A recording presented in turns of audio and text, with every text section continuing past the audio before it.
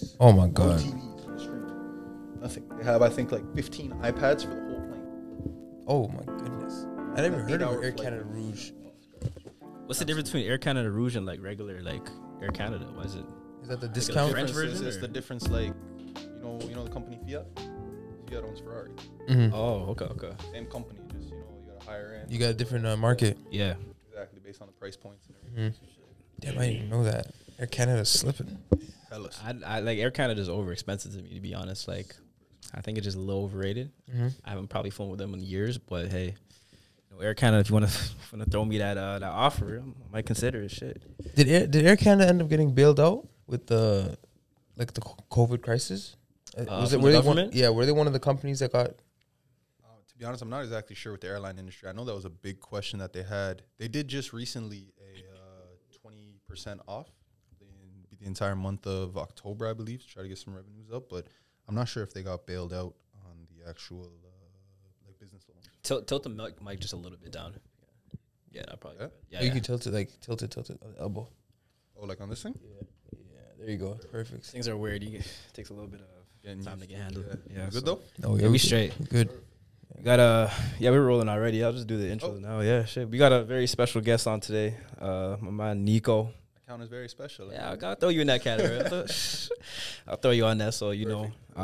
That's so big. How could I describe you, man? Business savvy. You own several businesses. Investor. Just an all-around great mind. I mean, how do you?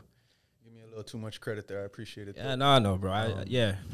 Yeah, no, I got a good group of guys around me, a good team, good mentor, things like that I think a lot of business guys, I'm sure you feel the same way with your industry, things that are important to help you kind of grow and succeed overall. But yeah, that's the gist of it. So I started off in the barbershop industries. Got in there about 5 years ago, and the whole works. And you're into, you got the rug industry, right? Yeah, carpets. It's family business. Family so, business? yeah, so it wasn't really my thing, Doesn't matter, but man. it Family business makes is us money. best. Facts. So Absolutely. you kind of you find out your niche within the niche. Yeah. If you need your rugs, hey, holla at my guy, man. I'm your guy. Yeah. I might have to. You ship them down to Florida? We can make it happen. Don't worry. We'll make it work. Once I get there, we'll set it up. So Set it up for sure. whenever a guest comes on, I always like asking them about like how they've been dealing with COVID and whatnot, because it's been affecting everyone. Oh, So, absolutely. For you, how have you been managing? Listen, it's been ups and downs overall. We had to shut down one of our locations because of the whole Corona thing. That it sucks. Anytime you close a business, it's like your baby, right? So that sucked. Lucky enough, I got in really early with some stocks to make up some of the losses. So I believe back in end of March, right when we had that mandatory shutdown and everything like that, with Alon, helped me pick out about 5 stocks that we wanted to really get into. And so that kind of helps make up for some of the losses. But overall, like, businesses are getting killed. After we even reopened the barbershops, we weren't allowed to cut beards. Yeah, I've noticed that. Like That's the here, thing, whenever I go into a shop, you gotta wear your mask, and then throughout the whole cut, like, actually, I'm not even gonna expose too much, but you're just supposed to have on the mask the whole time throughout the cut, right? So it's a little weird in a And sense. you gotta remember, if you can't get your beard done in a barbershop, you'd rather pay the extra $10, have the barber come to your house. 100%, Might as well. Right, or something like that. So, a lot of barbershops were losing their barbers to house cuts. Barbers started doing house calls, realized, I'm making good money this way. You know what I mean? You don't have to pay anything to the shop or anything like that. So they went that way. Now, once they've opened things up, everybody's kind of coming back because obviously the barbershop atmosphere and It's home. it is. Yeah. It really is home, So overall, I don't know. If I had to rate COVID out of a 1 to 10 in terms of how it affected current businesses, a 1. Like it kills you. In terms of opportunities to expand, if you are liquid, if you got some capital on the side, it's a 10. Everything's cheap. Real estate's available. You know what I mean? Businesses got hurt. So even if you're looking to buy businesses, you're looking to invest in the stock market. Obviously, now following the elections too and everything, there might be some plays in the stock market that are available. But yeah, it kind of depends on how you look at it. I've always been the type, and we talked about this outside quickly. I said, I got a roof over my head and food on the table. I can't complain. Right? A lot of people are in worse situations than I am. So overall, I wish it never happened, but what are you going to do? Yeah, facts. We push forward. As a businessman, as a person in business, do you feel that COVID had to make you sort of recalibrate your strategy in a sense? Yeah, so for example, my barbershop, the one in Mississauga, is a chair rent, right? So they rent the chairs from us. They do kind of their own marketing, and all their money that they get from their clients is theirs. It works good both ways, right? Now with COVID and things declining and the shops aren't as busy as they used to be, now this is where, even though we're on a chair rent based system, we got to really start incorporating marketing, right? Like we bring in Squire software applications for booking. We're one of the only shops, we offer all our barbers benefits. Right? So it's one of the big things. I try to make sure that my barbers are happy, they're taken care of. They That's have the amazing. option for family benefits as well. Mm-hmm. Yeah, it's one of the big things, and I don't know, maybe I have an angel of a mother. I got to give her credit. She always puts integrity first. So it was one of the things we really looked at. But yeah, COVID definitely made sure to pull the best out of you. And not just in the industry that you're in, but especially, and I'm sure you for yourself as well, the fact that your industry got hit so hard kind of forced you to go out of your bubble and try to see, okay, where can we be better? Yeah. So for us, my game plan when I look at the barbershop is, of the people that are comfortable coming out to get, haircuts, they're not as scared, what can we do to make sure we're the ones getting them? That's got to be our goal. Of anybody going to get a haircut, they're coming to us. Yeah. Because it's not like it used to be where, I got 10 guys in the shop there. We, on an average Friday, Saturday, we see 250 people in the shop. Right? Each guy's doing 20 cuts sometimes, on the busy days. So it really forces you to pull the best out of yourself. How did it hit you guys, actually? I'm curious over there, because you're in Edmonton, right? Like, Yeah. Was it similar, or? For us, for our business, it helped a lot because because a lot of You don't hear that often. It's not bad to say. Yeah, It's not bad to say. we were shut down for 2 months, but because people were home, they got really conscious about their living space, So now it's like you're in that home for an extra 8 hours a day as opposed to being out of the house for 8-9 hours a day.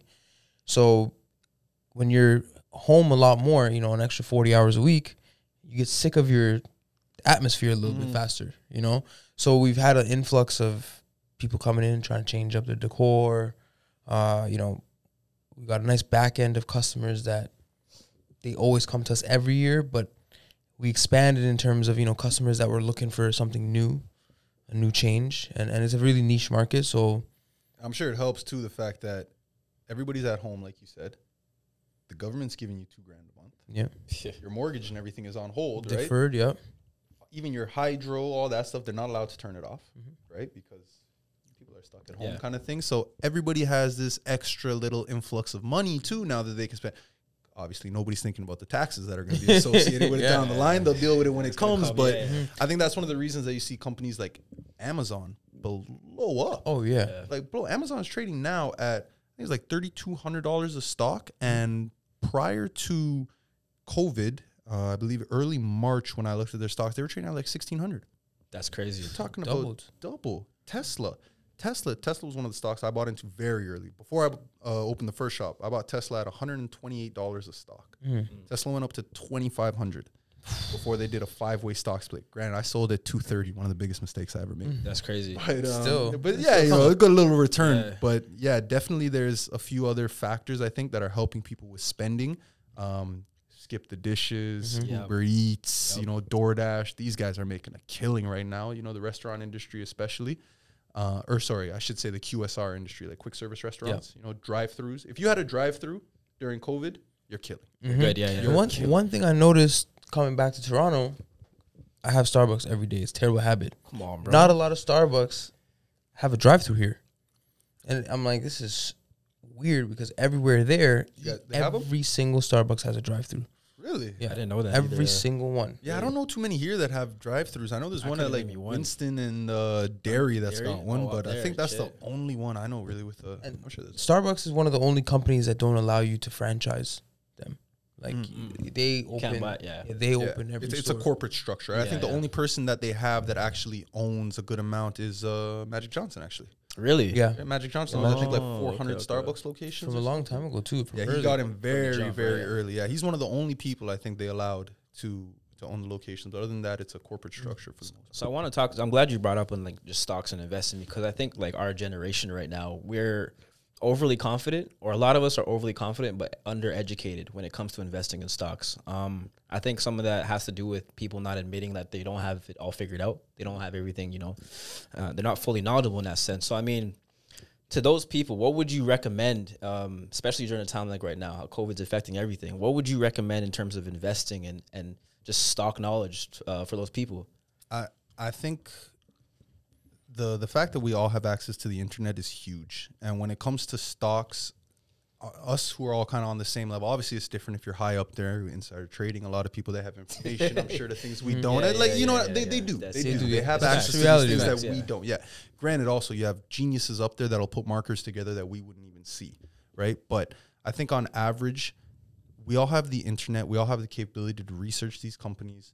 If they're public company, you can get access to their finances. You know what I mean? Like it's their all financials. Public it's record. all public record, right? So it really does come down to the due diligence. If you're not comfortable necessarily in the stocks, all this money you got from the government, you could put it into an S&P 500. I think they average yearly returns of about 7% over the last 2 decades or something, right?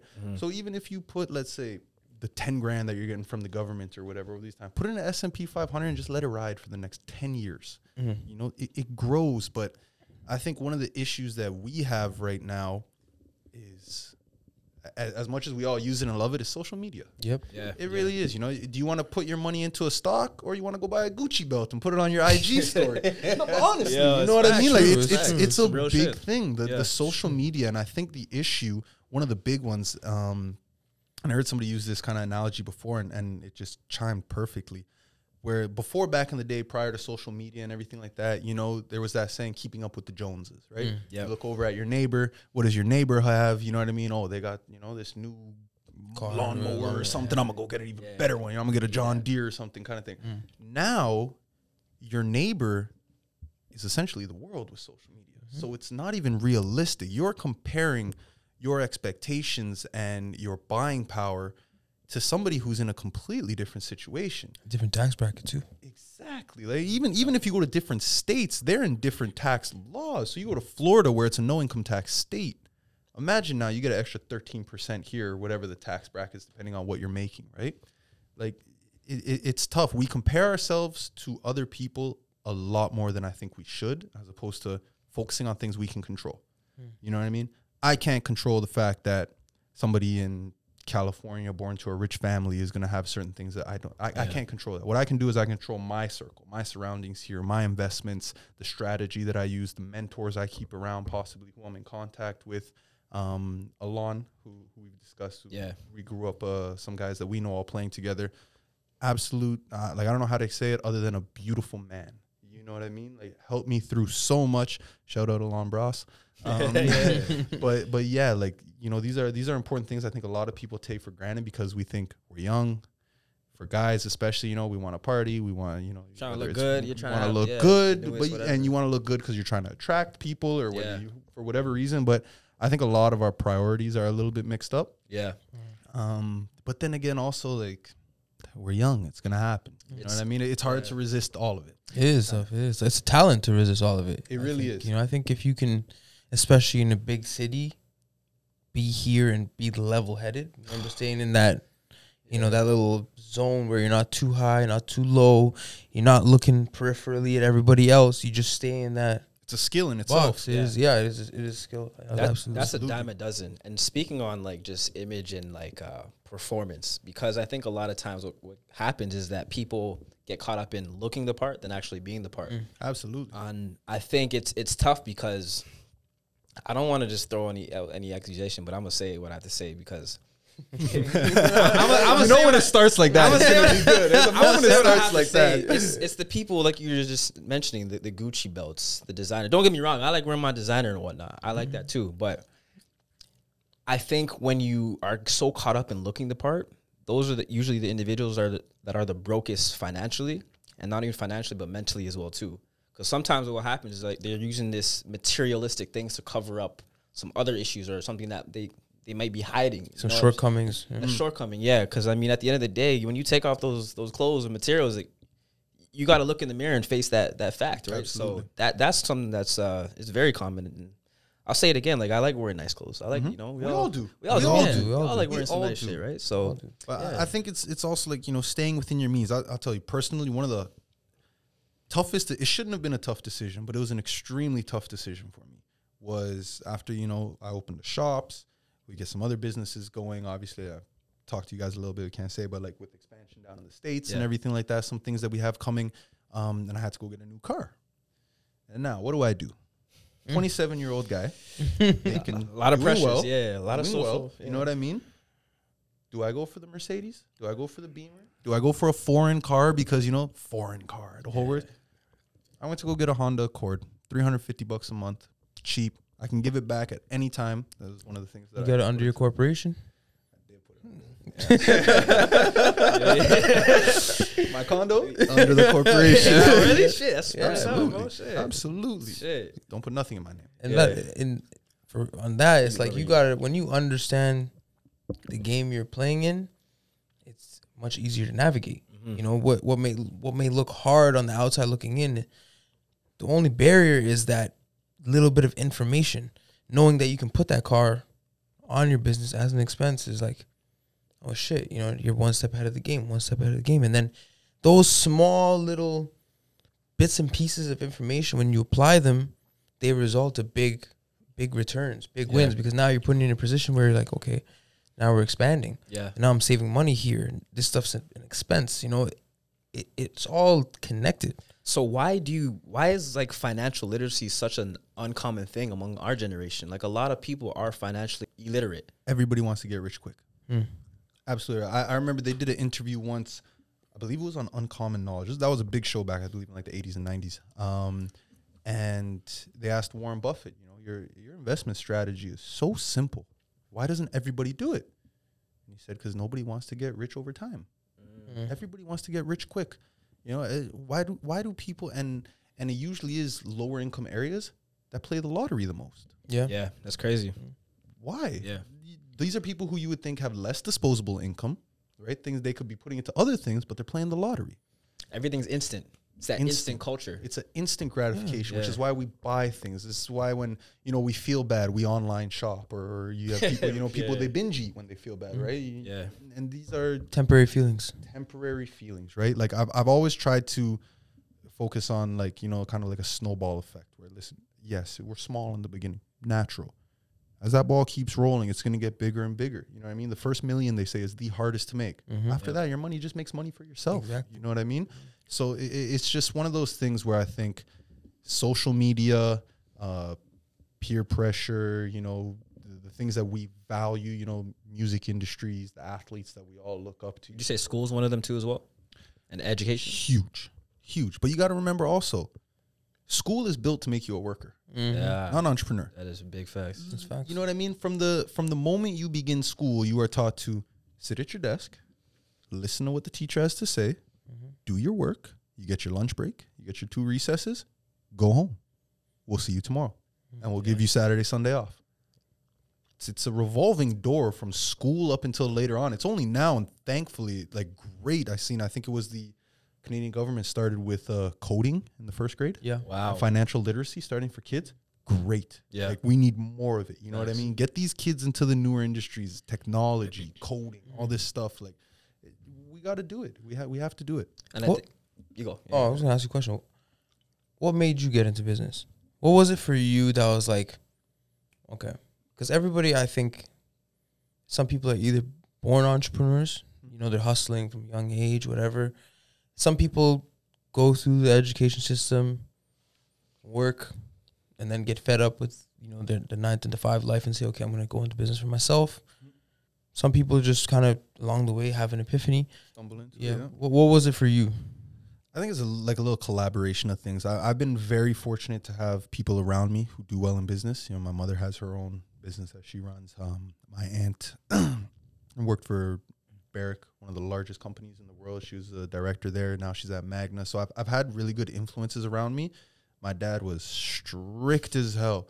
And I'm sure you've heard the jokes of how he was at basketball games. What's your background? Croatian. Oh yeah. So my dad, born over there in the military, you know, here before the war, everything like that. And like, I remember I was in the 8th grade. We were Canadian national champions. basketball. This was BJCC. This was Shout out BJCC. them, man. Canadian. Yeah, Shout out BJCC. shout out y'all guys, man. What age group? 93. Yeah, 93. Oh, yeah, So you guys we're were good. You heard about them? Yeah. so we're in the 8th grade, right? National champions, destroying it. I came home with more B's than A's on a report card. I did not play. Wow. My dad took me out of sports. So when you get that next report card with more A's, you can go play. Like these are things that I'm definitely going to push on to my children, because now looking back, I see the value in it. School is one thing I always fought with my dad with, right? But you got, like, he grew up in a socialist country, so you know, he kind of sees what the impacts of not being educated and not knowing history. You know, that's why my greatest things that I enjoy are really history, politics. Yeah, my 2 biggest things, because I see the value in, if you understand history, you can almost kind of tell a little bit as to what's to come. Did your dad play ball? A little bit. A little bit. Yeah, but it wasn't more like that. You know, he's the one who taught me how to throw the elbows around like the other guys do. But for me, I know the thing that really got me into it was I was in a really bad injury at Western. I was on the incline bench snapped. Ooh. Yeah, so I'm in a neck brace, restrained to the couch for 6 months. I had an open prescription of oxycodone, 2 pills every 4 hours. So I was doing about 8 pills a day of oxy. And it was kind of there when I'm lying on the couch, and when I thought, listen, if I had a regular 9 to 5 right now, I'm done. Yeah, you cooked. 100%. No money coming in, you know what I mean? Like, no benefits if you work for yourself, especially too, right? So that was kind of one of the things that pushed me towards it. And then I, you know, with my manager at the shop, he was my barber at the time, put together a little plan, got started there, and we got the ball rolling from there. But yeah, everybody's kind of got their own journey, you know what I mean? I think some people are, I don't want to say born for it, but have a little more of a knack for it. You know what I mean? They pick up on things, you know, your communication skills, I think, are huge. Absolutely. And that's one of the things, even like we were talking about with the gaming, I think it might hurt some of these kids. 100%. Right? Like, I didn't have Xbox or anything until like I was in the 7th grade, 8th grade. You know what I mean? I didn't have a cell phone until the summer before 9th grade. Wow. Yeah. Right? And I told him, you can guarantee my kid will not have a cell phone until he is that's pulling gonna into be- high school. That's going to be tough, though, to implement that, like, going forward. Like, our generation it's so reliant on technology, right? I had a PlayStation growing up, but my parents said, you know, you're not allowed to play this thing on weekdays. So they had restrictions. rules, Yeah, strict yeah. They had rules. restrictions. Yeah, You know, it wasn't like the PlayStation's in my room. I didn't even have a TV in my room. yeah. No, Yeah. you got a TV in your room. Yeah. No. Whoa. Shit, man. man. We had the That's- PlayStation. Yeah. It's in the living room. Doesn't get touched during weekdays. Yeah. And you know what? I think, honestly, I think that might be even a better idea, because I think it teaches you that even though it's there, prioritize.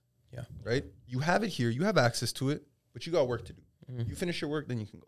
You know what I mean? Like, you have some free time on the weekend, okay, you can play. But during the week, it's hustle time. Yeah, it's about distractions too. In life, we all see Absolutely. distractions, right? But it's about knowing, okay, just piggyback off what you're saying. Like, this needs to get taken care of first, and then that. You know, and I think like distractions in life, I think really shape us as men, because we're all gonna get distracted. We might go down a wrong path, but at the end of the day, it's like, what did we learn from that? And like, if you can't resist distractions, who are you then?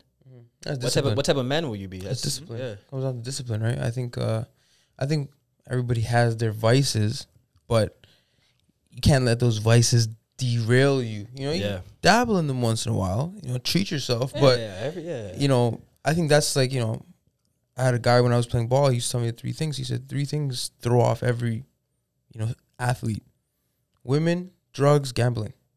You know, some guys dive into all 3. I might have to delete Bet365 soon. I'm joking. You know, dabble. Yeah. Dabble. You know, And we all have our vices. Yeah, That's we normal. all You're do, always gonna have it. It's just you need to be able to control them, not them control you. Yeah. Right. And that's the big one. So no, yeah, but there's one thing you touched on is some people have a knack for being entrepreneurs or businessmen. How do you think people, if they do have that knack, how do they channel it appropriately? You know, because sometimes people might be stuck at their 9 to 5. Maybe somebody that's listening to this right now, you know, they have a job that they don't like. You know, they're waiting for some sort of sign or something. What do you think, you know, feeds into that knack, into that? I think a big part of it, and this is by no means my train of thought. I kind of took it from Tony Robbins of all people. But he kind of really stressing the importance of your why. You know, the how, that can change. Yeah. Right. You may think this is one way to do it. Something comes in there, derails the plan. You need a new how. Right. But the why, that needs to stay the same. Like, I look at it, so my mother lost both of her parents by the age of 11. My dad, from socialist country after the war, the whole works in the military, came here. My why is a big part for them. I know what they've sacrificed. Like, I grew up for a little bit there, a couple years almost, at my grandmother's house, right? Dad worked really late. My mom traveled to the States Monday to Friday. I see her on the weekends, right? So when I see everything that kind of they've gone through, those are the inspirations of the people that I want to retire, and that's my why. Until I retire them, I have not accomplished what I need to accomplish. But I think everybody has their own why, and finding that why is the most important. Because once you have that, everything else you'll kind of figure out a way. You know what I mean? The how might change. Something comes up, I got to make an adjustment here or there, whatnot. But as long as you have that why, I think that's extremely important. The why is super important. And to piggyback on what you just said about, your parents came here for you. Absolutely. At the end of the day, right? So with that being said, if your parents come here for your child to give them an opportunity to take advantage of, Canada's free trade, right? You have freedom of speech. You have all these. We talked about in the last episode. You have all these freedoms that in every other country, you might get beheaded, you might get tortured, you might get thrown in jail, like for doing half of the things that we're trying to do out here. So sometimes, in order to put that thing into perspective, you need to go and see how other people live in other places. And then you realize, oh shoot, I've got an abundance of opportunity in front of me, like the freedom to do whatever. I don't think my parents didn't come here for me to go and work for another man. They came here so that I could, see what's going on in this country, take full advantage of it.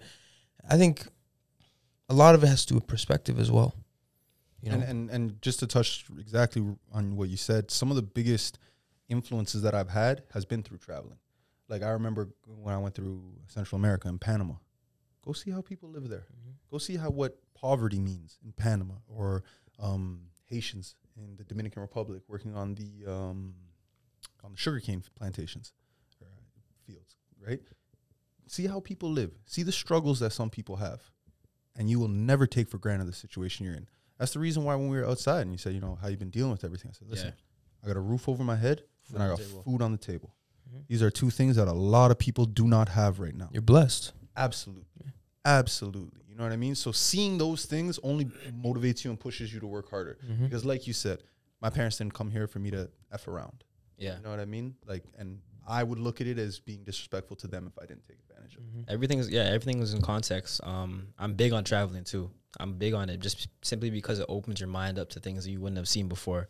And like I'm so big on like where you're from, going back to like where your native country, seeing their ways of life, because you see some shit, you're like, damn, it kind of opens your eyes up in a bit. And I think not taking advantage of the opportunities that you have here, in a sense, I don't want to call it disrespectful, but it does yourself a disservice, because we see our parents, you see the grind that they've went through, and to not kind of take advantage of the opportunities that we have here, it's disrespectful. It's disrespectful. So if you don't know what's outside, how could you? How could you even? Yeah. How could you context? Yeah. Right. I think up until now, America is the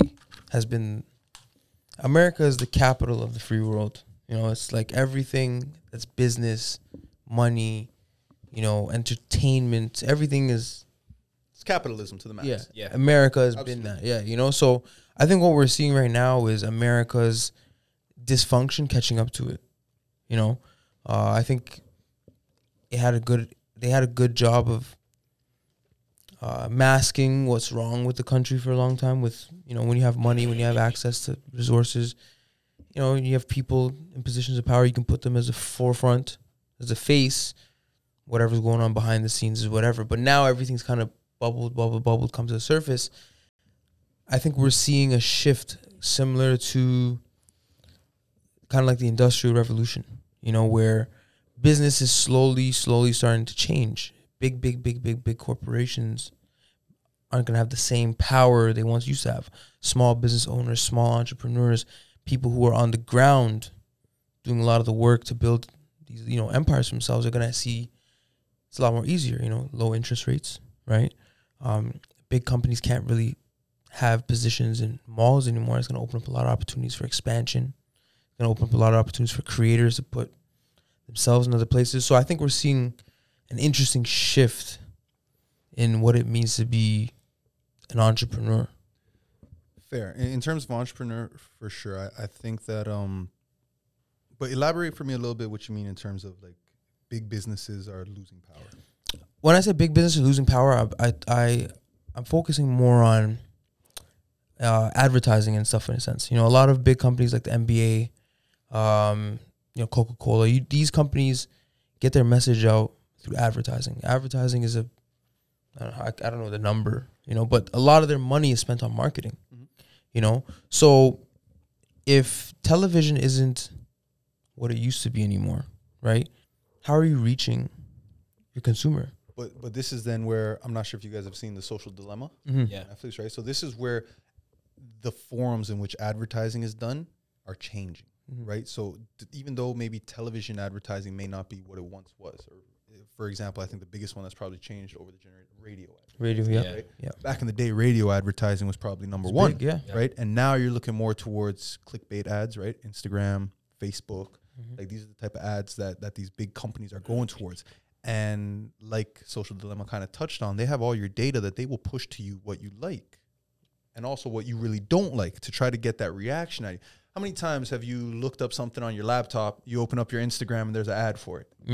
You know what I mean? Yeah, scary. It is a little scary. Yeah. It is Very absolutely a little scary, Very right? scary. But this is where I think that I would differ than you in my opinion, where I think that the large companies are becoming larger and more powerful.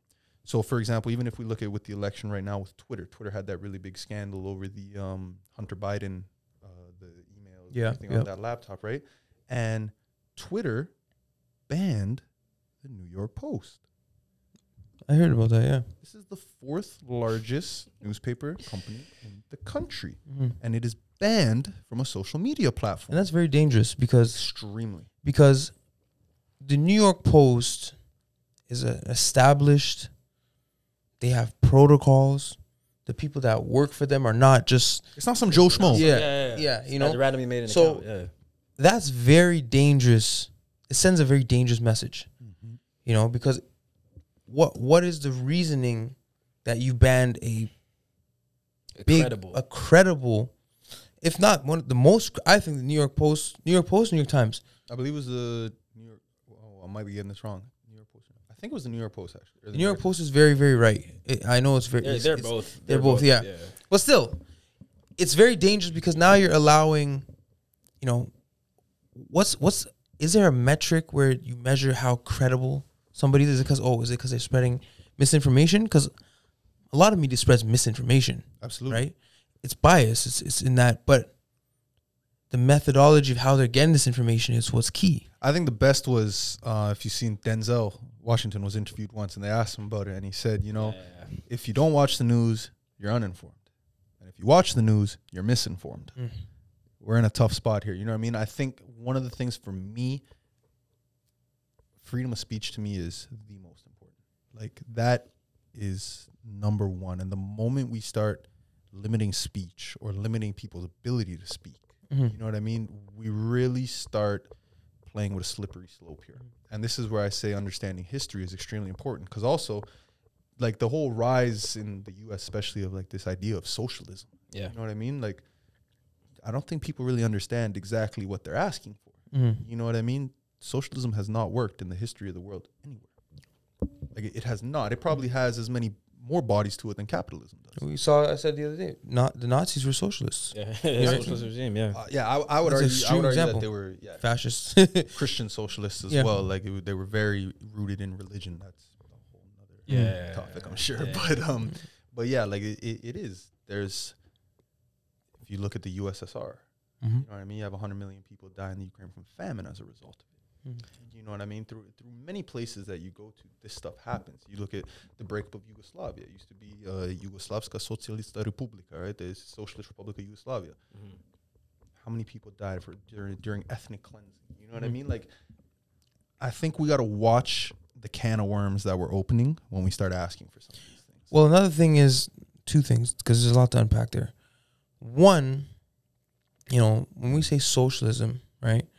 A lot of countries execute socialism in many, many, many different ways. Absolutely. You know, when we look at Canada, some would look at Canada and say, oh, that's a very socialist country. Some would say Canada's a very capitalist country because they have socialist, like universal healthcare is a socialist policy, I do, right? yeah. But, free trade and stuff like that, that's a capitalist policy. So I think, the whole right-left thing has totally polarized everything where people are like, oh, okay, abolitionists, right? They like socialism and, we got to break down this and dismantle that. And there's some weight to what they're saying with like things about, police needs reform and stuff like that. And, but the status quo is a status quo for a reason. And there's some systems in place that need to be, like, I'm a big fan of capitalism. I think capitalism is essential to contributing to economies. I think it's essential to growth, Is there some slave labor that happens? Yeah, there's a lot. I mean, we all have iPhones. You know what I'm saying?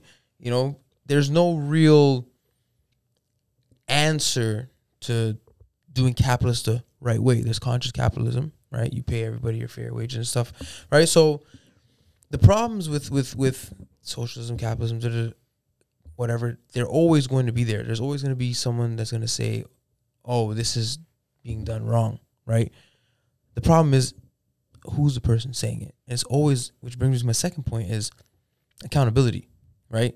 Accountability, when you're saying, if Twitter is telling this publication, this media company that, they've banned them, when Twitter and Facebook and Instagram has a history of banning a lot of people that have some dangerous far-right freedom of speech, but in that process have banned a lot of people who have been spreading positive messages or misconstrued messages, right?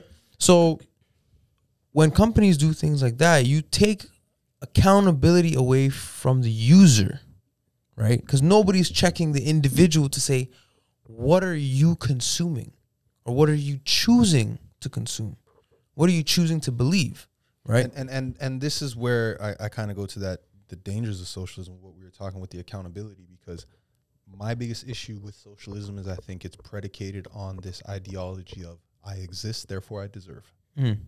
And I'm completely against that. Like, and I agree, like, okay, so welfare is a socialist kind of policy as well. Mm-hmm. Yeah. Universal healthcare, also, these are socialist ideals kind of thing. But there are certain things where I think we need to place personal agency ahead of everything.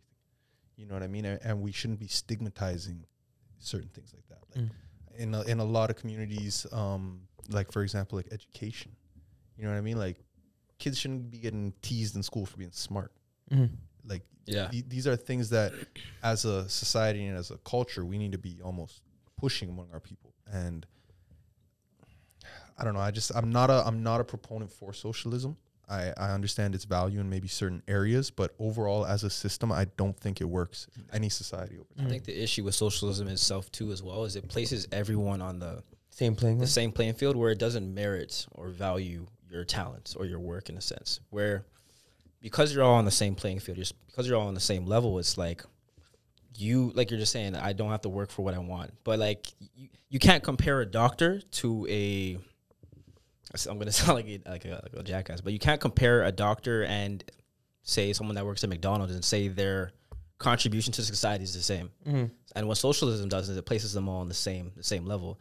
Mm-hmm. I'm not a supporter of having one political ideology because it won't work. Mm-hmm. I think the perfect system has a mix of multiple political ideologies, and in Canada is I agree. Of them. Yeah, Canada. You know I think healthcare. I think healthcare should be accessible to everybody. I think education should be accessible to everybody. I don't think everybody's contribution to society is the same. No. I think if you contribute jobs, I think if you contribute growth to the economy, when people complain about how Donald Trump didn't pay any taxes, I say, he knows the game he's playing in. He's not a worker. Hell, Warren Buffett said he pays less taxes than his secretary. It's crazy. How? He knows the game he's playing in. Exactly. He knows the game. And that comes down to the accountability part. If you know the game you're playing in, you can take advantage of it. If I'm playing, like, the same people, I'll make a basketball analogy out of this. You talk to some people don't like James Harden. They're like, he draws so many fouls. It's annoying to watch. I say, yeah, it might be annoying to watch, but he's a genius because that guy went and understood the game he's playing in from a referee's perspective so that it would be advantageous to him. So now he knows that you put that arm on him, he's going to draw a foul because one, you're not allowed to put your arm on him. Like, Yeah. you know, and two, he understands the game he's playing in. That's why he averages 35 points a game. You know, it's the same thing with money and tax laws and you know, so when people like, oh, go ahead. So I was gonna say, and I feel like that applies almost to how people view now when you look at the economy, right? Like they don't have the ability, let's say, to do like what a James Harden does in the NBA, so they perceive it to be unfair, right? And where it's not necessarily a question of unfairness, it's a question of, you know, this person has the understanding, the knowledge of how the system works necessarily, and they can use it to their benefit. He's not doing anything that you can't possibly do. And now, granted, we're not all going to have the same opportunities. It just won't. I don't have the same opportunities as, let's say, Elon Musk kids, right? They might be smarter than me already. I don't even know how old they are. Maybe 12 years old. They could possibly be smarter than me. I will not have the same opportunities as them. You know what I mean? But that does not necessarily mean that the system is inherently unfair. Like there's a lot of personal agency that I need to take into account for myself to make the best of my situation, to bring myself up and to, you know, break into, let's say, another tax bracket, another level or something. So this is just where, like you said, again, with the accountability, it's why I place the most importance on that. Liberty and personal agency, to me, are the most important above all, and they have to come first in a society. The other things we can work out afterwards, and we'll make adjustments as we go, because we're not going to get everything right. I think that's the one thing that people view history wrongly, and it really kills me. Everybody looks at history when these things happen from the victim's position, as if they would have done better in a certain situation. You know what I mean? And that's why we say hindsight is always 20/20. There's actually a great book. It's by oh my goodness, Christopher Bishop, I believe. It's called Ordinary Man, and he goes through literally how German officers, they were part of the 101 unit, they went to Poland during World War II, and these were regular officers, right? They're already of age, so they hadn't been indoctrinated in like Hitler youth camps or anything like that. And regular doctors who in situations did regular policemen who in situations did unspeakable things. And we have to understand that we have to almost, I don't want to say we have to kind of almost forgive ourselves for some of our shortcomings as a society and hope that the future we have to forgive the past for some of their faults, hope the future forgives us, as long as we're all striving to make things better. Well, that's why history is important. Extreme. That's why, like, there has to be an emphasis on accurately depicting history so that when you know what went down in 1942, you're not condemned to repeat it, right? And, you know, I know there's a lot of talk about, you know, I think, you know, you shouldn't honor people who were monsters back then, 100%. But you should not wipe away the history of what they've done, because that history, if we don't, you know, consciously take it in and consciously acknowledge it, we repeat it. Yeah, you know, absolutely. Bound. Absolutely. Yeah. It's a lot to unpack. It's deep. You know, it's we're touching on a lot of points here: politics, history, society. But yeah, we're touching on a lot there. I think I want to touch back on accountability and how it's so important, because we're in a society now too where it's easier to finger point. It's easier to look at the person across the room and say, "No, it's your fault, not mine." And when you take that step and noticing that my situation right now, where I am in life, is my fault. It's not even my fault, but it's because of the choices that I've made. I think that makes all the difference right there. When you learn to take accountability, it's like, okay, something goes wrong. No, that's on me. And you're able to address it firsthand rather than pointing fingers. Because at the end of the day, what does pointing fingers do? But this is why I think people kind of not that they hesitate to it, but the reason why it doesn't take place as much is because we assume that we're victim blaming if we do that, right? If we put a reliance on personal agency, it's almost like we're making it their fault. And this is where I think people pull back, right? I believe it's 100% true. Personal agency is a huge point. But if you have a culture where you're almost victimizing groups, or, you know what I mean, if you're trying to almost tell people that they can't do it before they even start, they're not even going to try. You know what I mean? And that's dangerous. That's why I'm very kind of strong in the capitalism area, because I believe that with that personal agency, you can move over. Free will. Yes, Yeah. we have the most liquid mobility between the classes. You know what I mean? And the thing I think that people misunderstand a lot is even when you look at the 1% this year will not be the 1%, all of them at least, will not be in the 1% in 5 years. You know what I mean? If I sell my house or my condo, let's say I sell my condo, doesn't matter what it's valued at, whatever, but I sell my condo, I make a good chunk of change. That year, I'm going to be in an income bracket of a percentage that I will not be in next year, right? You move throughout them. And what essentially we're trying to do is just give ourselves the best chance to move throughout them. And it all comes down to personal agency, right? That's the big one for me. I'm going to piggyback on both of your points. I think that at the end of the day, you are the sum of your decisions. You know, Absolutely. Yeah. if today I say I don't like the way my life has turned out, I feel like I haven't gotten what I deserved, I can also make the decision to make some better decisions so that tomorrow I'm not in the same place I am today. That takes that agency, accountability, and awareness, right? And to piggyback on that, and what you were saying is that, you know, we're seeing that very easily.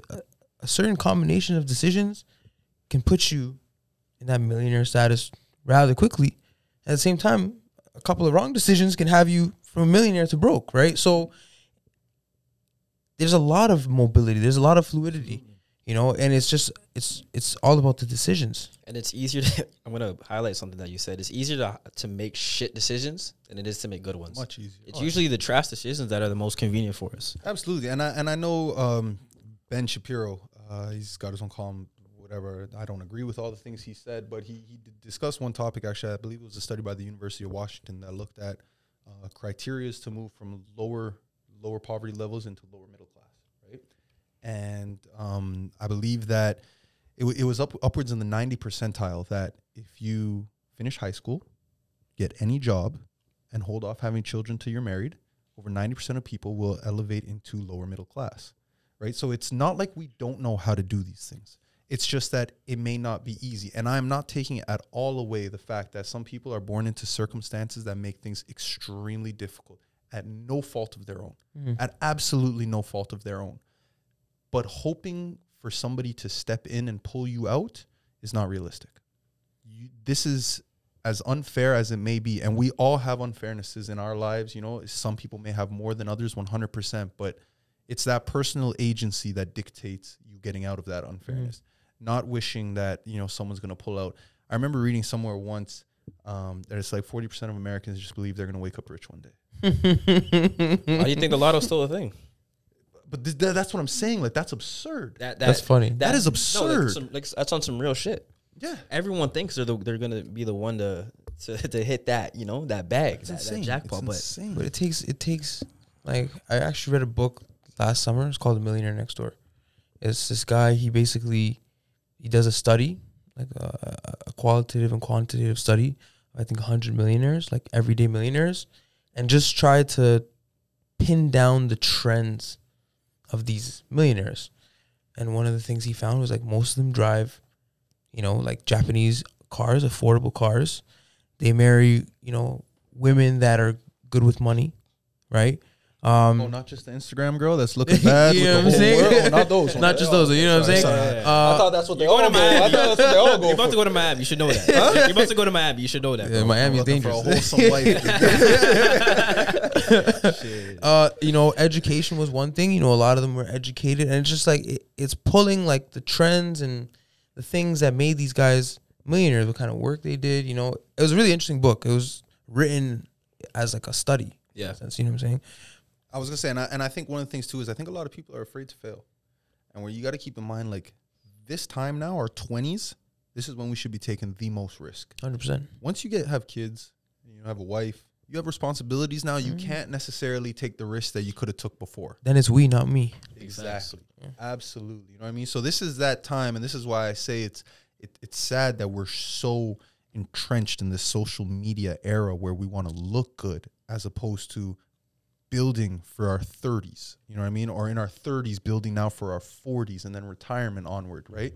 So yeah, we're in a tough position. I think this is one of the hardest eras, one of the most opportunistic and luxurious eras, but also one of the hardest eras. You know what I mean? I laugh. I saw the thing when somebody asked, you know, if aliens came to Earth right now and they asked what's the most tragic thing about society, somebody would say at your fingertips, you have access to all the knowledge in the world, but we spend time on it looking at memes of cats. It's true though. Like it really is true. Yeah. You have the entire world's knowledge at your fingertips, and we're messing around on IG 5 hours a day.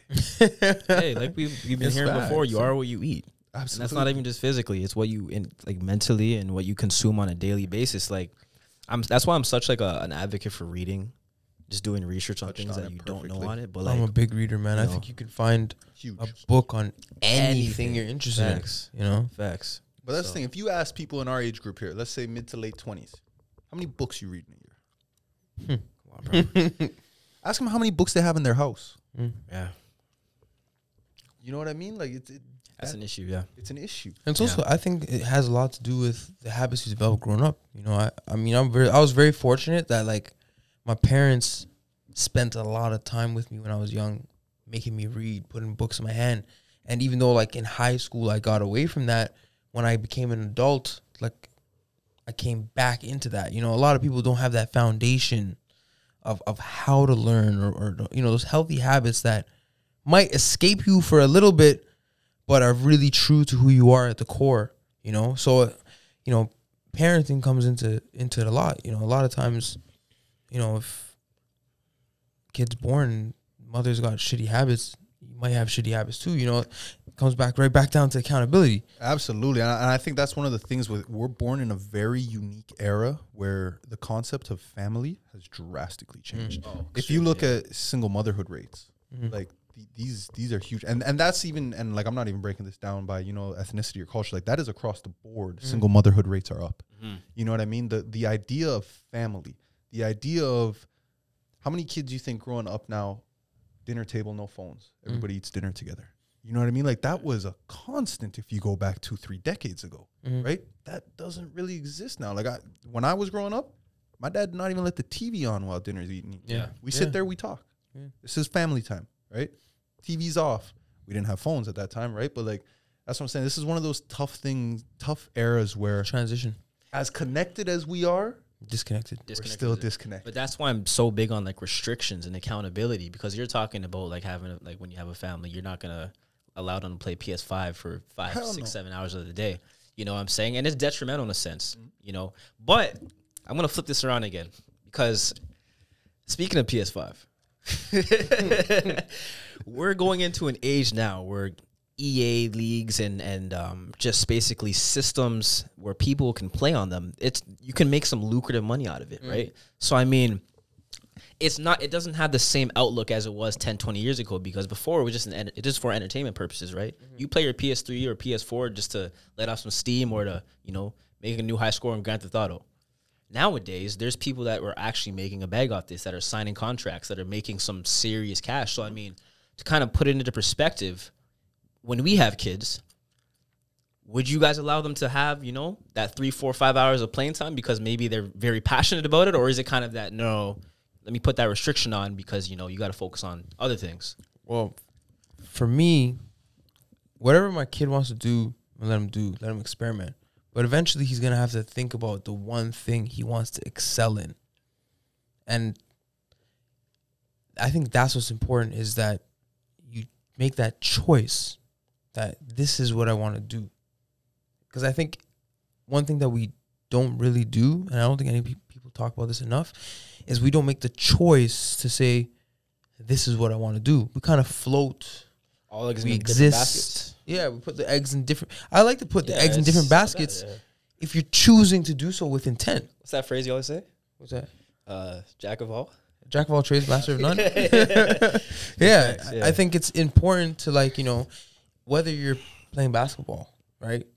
If you know you can be a professional basketball player, have you made that choice to be a professional basketball player? Because when you consciously choose to do something, the decisions that follow that are easy because you've made the initial choice to say, oh, this is what I'm going to do. So I would say, like, my view on it is slightly different from yours. So I come from a very kind of like traditional European family, right? So we were brought up kind of in that, especially with my father. Keep in mind, to this day, that man is bigger than me. to this day. Like he calls me, no, I'm not joking. Like he calls me shorty I to never- this yeah. day. That's crazy. You know what I mean? And like I said, he was in the military before, so it's not like I'm fighting my dad. You know, I know I'm white, but there was no cussing in the house. There was none of that stuff. You know, and the mentality, or at least how I was raised, was while you're under my house, you're gonna do what I say, right? Until you become a man and you can take care of yourself. Like there are gonna be certain rules. There are gonna be certain things. Like mathematics was not an option. Like I literally had a sheet of multiplication tables from 1 all the way up to 10, and I was told until you memorize them, you will not be coming out of your room after dinner. Like these are things that, you know, I don't get me wrong, at the time I hated. Like I'd be up in there in my room in my head cussing them out as much as I could. You know what I mean? But they're absolutely beneficial now. You know what I mean? Like I've been to the cash register before. You're paying for something when the machines are down and they can't get you your change. You can make it happen. Yeah, I'm like, come It's on, crazy, you know what I yeah. mean? So like, at least I know for myself, when I have kids, and sure, we all, you know, we project how we're going to be and everything. It could very easily change when we actually have kids. We could say something now. And Yeah, it could very easily change when we Especially see if them. that woman is different. Exactly. But Real shit. my mentality now, I'm going to try and do everything that I can to give them the best opportunity to succeed. So like, that means education, languages. You know what I mean? The reason why I would value sports over like these games and everything like that is because number one, with sports, you're being physically active. Yep. Something that a lot of kids are not these days. That's why obesity rates are out the roof. Yeah. You're learning to interact face to face with people. And that's huge. Huge. Yeah. I want to touch on Absolutely that. huge, We all play sports. We're all hoopers at some point, and it's like the power of sports and the benefits it has for us as just being men today is astronomical. Communication skills, working with others, knowing how to come back after a loss, being resilient. Those are skills that you can't. I mean, maybe sure you can get taught in video games, but it's not as impactful. No, you don't learn that stuff in video games. You don't learn that stuff. You never know that? No, you don't learn it. You never try to get past a level? Or do you just couldn't? And then one day you got past it? I don't know, man. I see a lot of kids that play 2K and put the game sliders on. So it's like, Nah, you know what I'm saying? but like on some real like I think that those skills are like you can't get taught it unless you've lived or been through it, and that's why like just sports in general is big for me too. So sports is big, man. I think, you know, the thing about sports is one, that camaraderie you develop. You got a bunch of guys going for the same goal. You know, you got to wake up, get your training in. You know, it's a long game. The numbers of winning a championship are pretty much impossible. You know, if you really crunch the numbers and the probability of it, but there's that commitment, and it's like, you know, this is the goal. We're all working towards it. We all have to chip into that. We all have to hold ourselves accountable. You don't learn that anywhere else. And one of the big things I'd even add on to that is what I always loved about sports growing up, and why I think it's so good for kids to be in them young, especially multiple different sports, is there's no excuses. The best man wins, or woman. The best man or woman wins. There's no, you know, his dad paid for this. Or no, the best man or woman wins. And that's why I think all of us love sports. Even if we don't play anymore, it's why we love sports, because we're watching the best of the best. There's no politicking. There's no BS. There's no, oh, you know, he's from this part of the country, so he can do it, or he's white or black or brown or whatever. Doesn't matter. In basketball, if you can put that ball in the hoop better than anybody else, you have some you opportunities. will get it. Yeah. You know what I mean? And I think that's why in our heart, that's why we all love sports, no matter what age we are. Yeah. You know what I mean? Sports for women as well, but like for men especially, I feel, because we all grow up playing them. That's why we love sports. We watch the best at the best do what they do. I think there's strong correlations between sports and capitalism. And what I mean by that is that sports, like you're just saying, the best man or woman wins. You have the information out there. You have the availability to learn new skills and whatnot. It's the same thing in capitalism. And at the end of the day, sports merits, like I just said, the best man win. Same like capitalism, similar like capitalism. So I think, like,